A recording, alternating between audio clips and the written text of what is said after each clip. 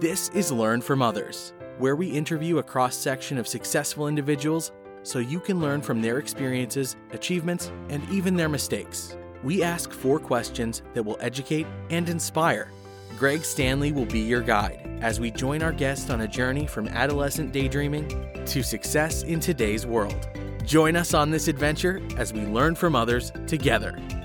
Well, welcome to Learn from Others, where we help others succeed by sharing success. I'm very excited to introduce our special guest, Dean Morash. Dean, how you doing today? I'm doing great. Thanks for having me, Greg. Yeah, thanks for being on this show. Well, before we find out what you're actually doing today, if you would, could you tell us, what did you want to be when you grew up? I think what I wanted to be was determined when I was in high school. Oh, I wanted to be an aerospace engineer. Well, that was a result of just some classes I had in high school. I had a design class, where you drafted on a board, which they don't do anymore.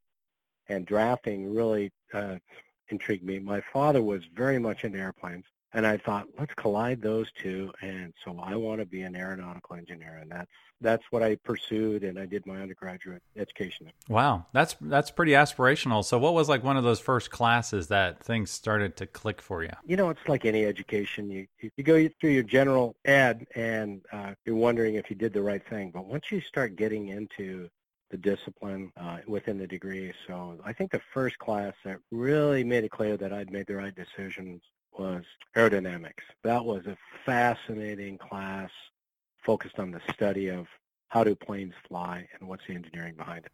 Right. Yeah, I can imagine that's very interesting. Now, am I correct that if it looks like a teardrop, it's probably pretty aerodynamic? Yeah. Well, I think cars are probably as aerodynamic as planes are now, at least the performance ones. And so all you got to do is look at a modern Corvette or a Ferrari or any of those exotic cars, and you fully begin to understand how technology's evolved, and wind tunnels have become as important for the auto manufacturers as it is for airplane development and manufacturing. Yeah, that's really, really amazing. Well, if you could tell us, what was your first real job? Like maybe it was when you were in junior high or high school, one where you had a paycheck and felt like you had some responsibilities. Well, I remember my dad told me, he said, look, you've got a car, which I put an engine in, and he said, that's great, but now you need insurance. And if you expect me to pay for that, then you need to go out and get a job. I'm in a panic.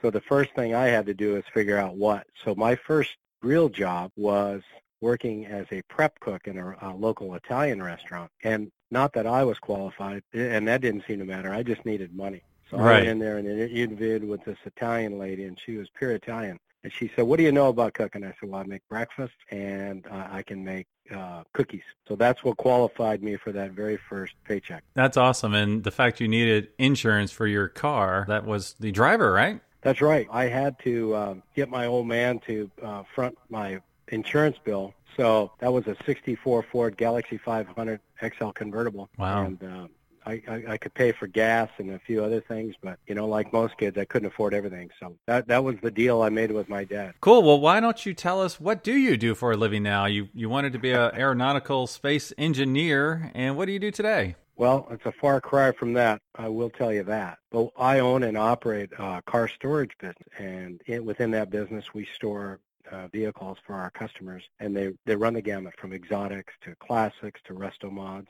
Our primary objective is just to provide for the care and feeding of our customers' car collections. We're really the extra garage, the man cave that they can't afford or they're not able to put together. You alluded to that. How did you get there? Because if I remember correctly, you actually went the aeronautical route. I did. So I went to school at San Jose State, got my aeronautical degree, and went right to work at Northrop during the go-go days in the early 80s. Went to work on some pretty exciting programs like the B-2 bomber, F-18, and a few others, and got involved in manufacturing engineering. And that was, it was very rewarding and fulfilling, and that's exactly what I wanted to do. But like so many other things, you're not sure if what you want to do is what you're good at, or if that's going to be fulfilling. So it took me a long time to figure out if that's where I wanted to be. So I spent 16 years of my one chapter in my life in that industry, but I moved around. So it gets a little convoluted because,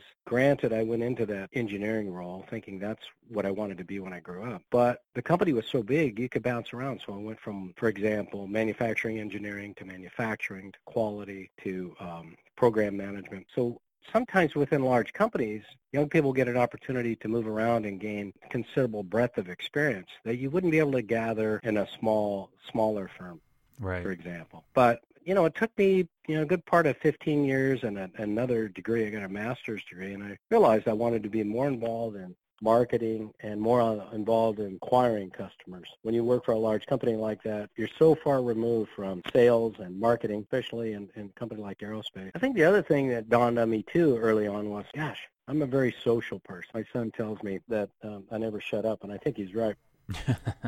So I bring that up for an important reason, Greg, and I think your social style at work is such an important component of understanding when you say, what do I want to do? What do I want to be? If those are in conflict with one another, let's say you want to be an engineer, but you're a very social person, that's probably not a good environment for you to wind up being successful. The engineering role is very isolated. Right. So there's other things for young people to really consider when they think about this notion of, what do I aspire to be? Take stock of other things like social style, environment. Do I want to be in a large company or a small? Do I want to be in a collaborative environment, or do I want to be, more in a structured environment? Yeah, that's a really great point, because if you think about someone who's very social and they find themselves crunching numbers behind a computer 24/7, they're not going to get as much fulfillment. They're probably wanting to interact with customers or, bring on some new clients, just that interaction piece. I could see that being something that they would really desire. I think the other thing that's important to share is that it takes time to figure this stuff out, and it's okay. Right. And it's okay to take that time. How did you figure it out, and what were the steps you took that ended up to where you are now? Well, I knew that I wanted to expand my repertoire, from a work environment standpoint, right? But I didn't know exactly what. But I thought, nothing's better than gaining some additional education. So I went back and got a master's degree at Pepperdine University in Southern California. Beautiful campus. And oh yeah, it's an awesome campus. But I just thought, let's open up my mind to what's going on in the rest of the world, because again, working in a company is pretty isolated. You don't see the rest of the business world necessarily, or what else there is out there. So the best thing about school, one of the best things anyway, is finding out what else is going on out there. So when you're in a master's program, you're doing a lot of case studies, for example, Harvard business case studies, where you're looking at lessons learned from other companies. Great stuff. So you could be looking at different industries, different organizations, different roles in that pursuit of education. Once I completed my master's, it was clear that I wanted to be more on the business side, and marketing seemed to be a really good direction for me to go. Right. Okay. Now, how far into your career were you at this point where you got your second master's degree and we're looking at more of a marketing kind of role? I was probably 12, maybe 13 years into my aerospace career. And when I graduated,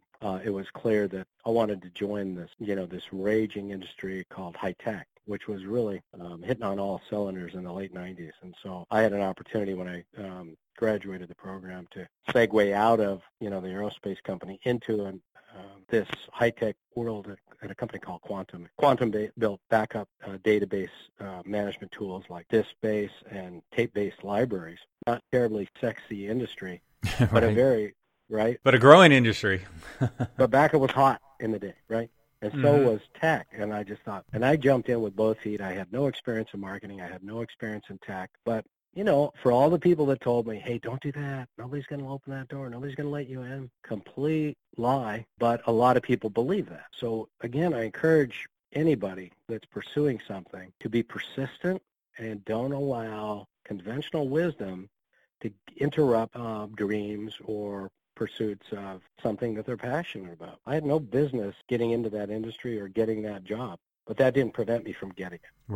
Right. Yep. So how long were you in the tech sector? So I was in tech essentially good 13, 14 years. And similar to my experience in aerospace and engineering, I did a variety of marketing roles and really enjoyed it. I mean, I really felt like I had kind of landed in a space that was invigorating. A lot of young people, a lot of people with education. Data was important, right? So the science of data management was really, really important. And computers, all this technology, whether it was software based on specific applications like marketing database software or whatever it was so intriguing and fascinating. So it was great to be involved. But again, like everything else, I think I had reached a level of satisfaction, navigated, all those waters of large corporate, medium to small, the large corporations. And at some point, it became clear that it was time for me to find something that I was more passionate about.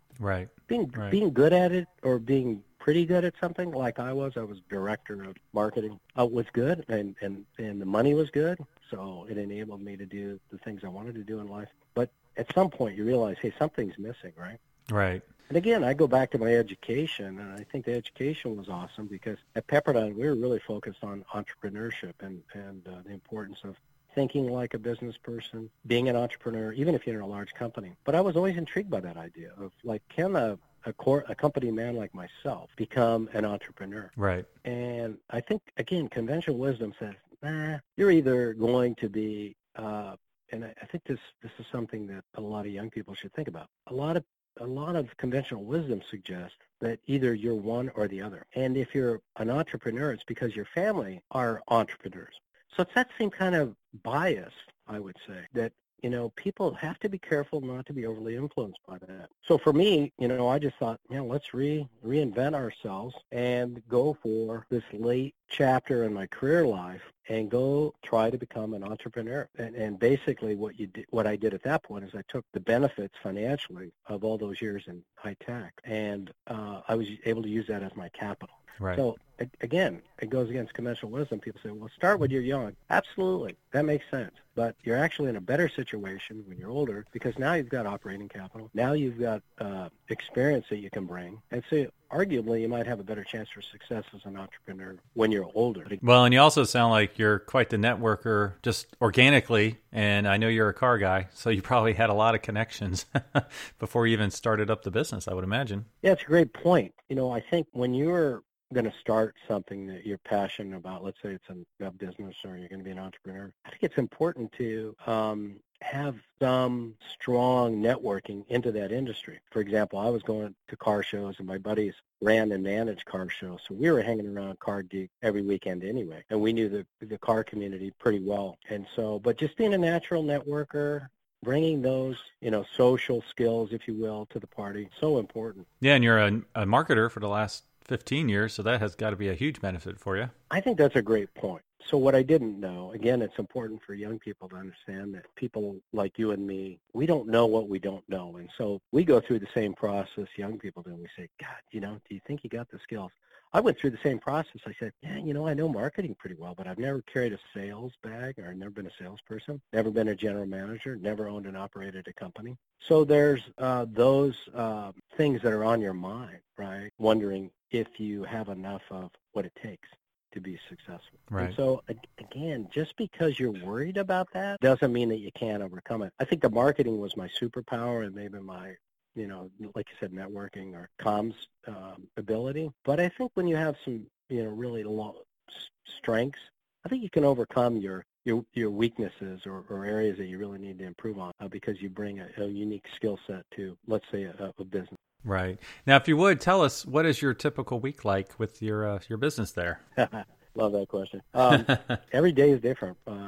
My son he's here now 5 days a week, helping me manage the business. And when it first started out, it was me, myself, and myself, and it was pretty quiet. But now we've got 2 buildings and, 85, 90 cars under management. And so our typical day is not typical at all. Every day varies. If we were to say what's fairly common during the course of a day, cars that are coming in, either customers that are dropping them off, they've had them, enjoyed them for the weekend, and they're bringing them back, or like a car show. A bunch of people, for example, this weekend went to a car show up in Lake Arrowhead, Big Bear, and so they brought them back.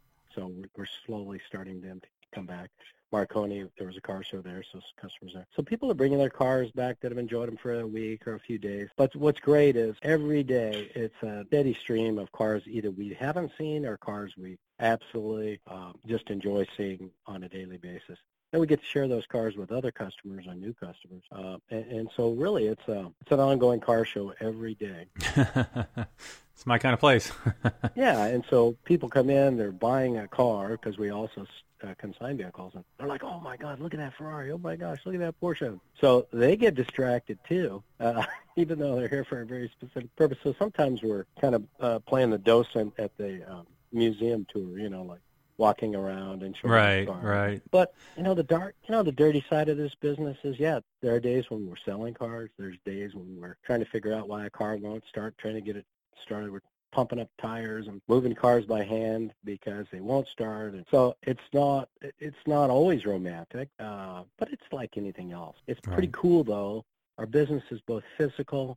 Our business is both fun because we're around a bunch of cool cars and we get to drive them in and out of the building. And we're around car people, but in general, those people are pretty nice. Yeah. Even though many of them, are pretty well off, you'd be surprised at how kind our clientele is in general. Right. Yeah, cars seem to bring everybody together one way or another. Right. So that's really cool. Well, cool. As a reminder, you can check out all previous episodes at learnfromothers.org. And if you're an educator or a student, you can search for podcasts by career cluster. So, Dean, we learned what you wanted to be when you grew up and what you actually do today. So looking back, and if you could do it all over again, what would you do differently? I'd have to say that I don't think from a career standpoint I would do much differently. And I say that because I think the journey is really what defines who we become and who we are. And I encourage everybody. I stole this from somebody, so I won't take credit. But I think all of these experiences in life and in our career are building blocks. Whether it's success or failure or somewhere in between, these building blocks give us a unique perspective and give us a unique set of toolkit, if you will, that makes us uniquely us. And certainly I would have benefited by knowing that going into an engineering discipline is very isolating. And would that have changed my mind? I don't know. It's a great question, but I think that enjoy what you're doing is the most important part, even if it's not where you're ultimately heading. Apply yourself, do the best you can. Don't be focused on that next thing. And that's, I think, where a lot of people get lost. It's like, okay, this isn't what I wanted for myself. This isn't what I imagined it to be. If you can do a little bit of Jedi mind trick and say, I'm going to make the best of this. I'm going to get the most I can out of this. That's the most important perspective, because then you can capitalize on that experience. Right. So I guess the answer to the question is I wouldn't change a lot.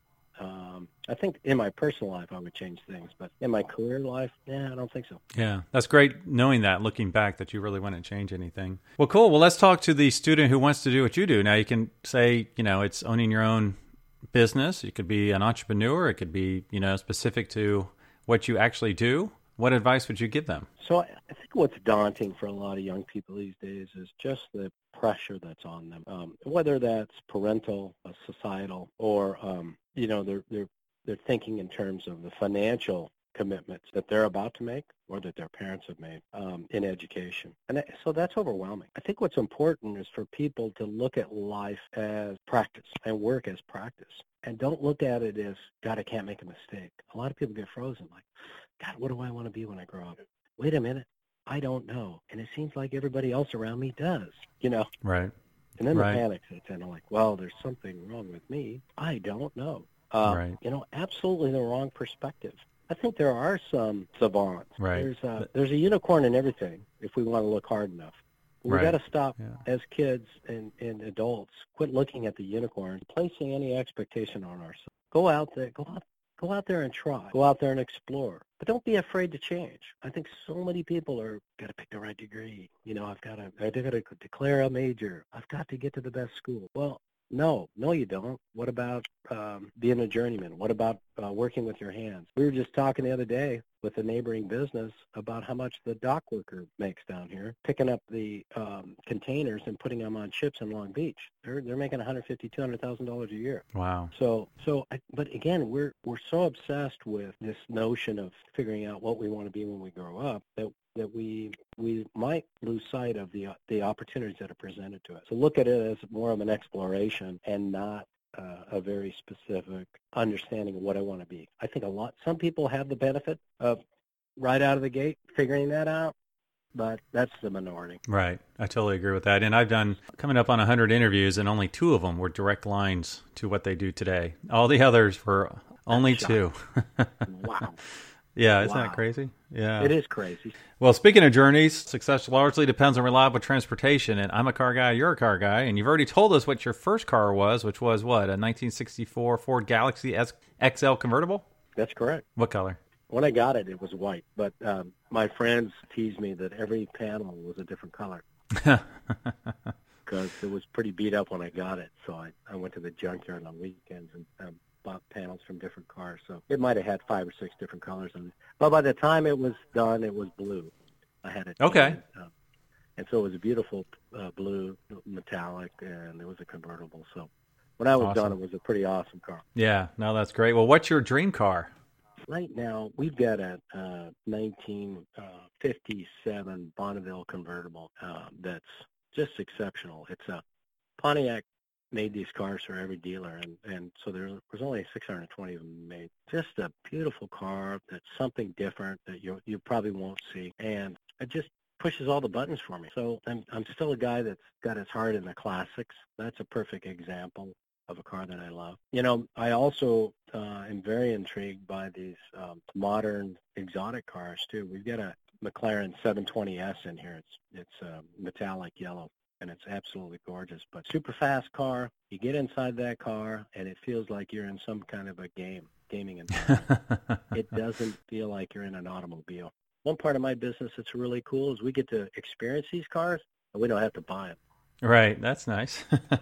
Well, one great perk to some jobs is a company car. So if I had all the money in the world, I'd love to buy you a cool company car based on your job. And so I went to your website and I saw that you wanted to create an experience and destination for customers who periodically need to decompress in a purpose-built car environment. So I thought, what car would help you, like, it would be so involved and all-encompassing, it would kind of take you away, where you could decompress. So I was kind of trying to go along those same lines. And I thought, you're in Southern California. So the car I came up with you is an old car, but it wasn't built until 1989. So I picked for you a 1932 SoCal Roadster that was built in 1998 as one of the SoCal commemorative cars. So it's a 32 Deuce Ford, but it has the red and white scheme I know you're familiar with. So that's the car I'd buy for you. Well, thank you. I appreciate that. We've had the opportunity to store and sell a number of Deuce coupes, and I've got one in the back that's under construction that my son likes to tease me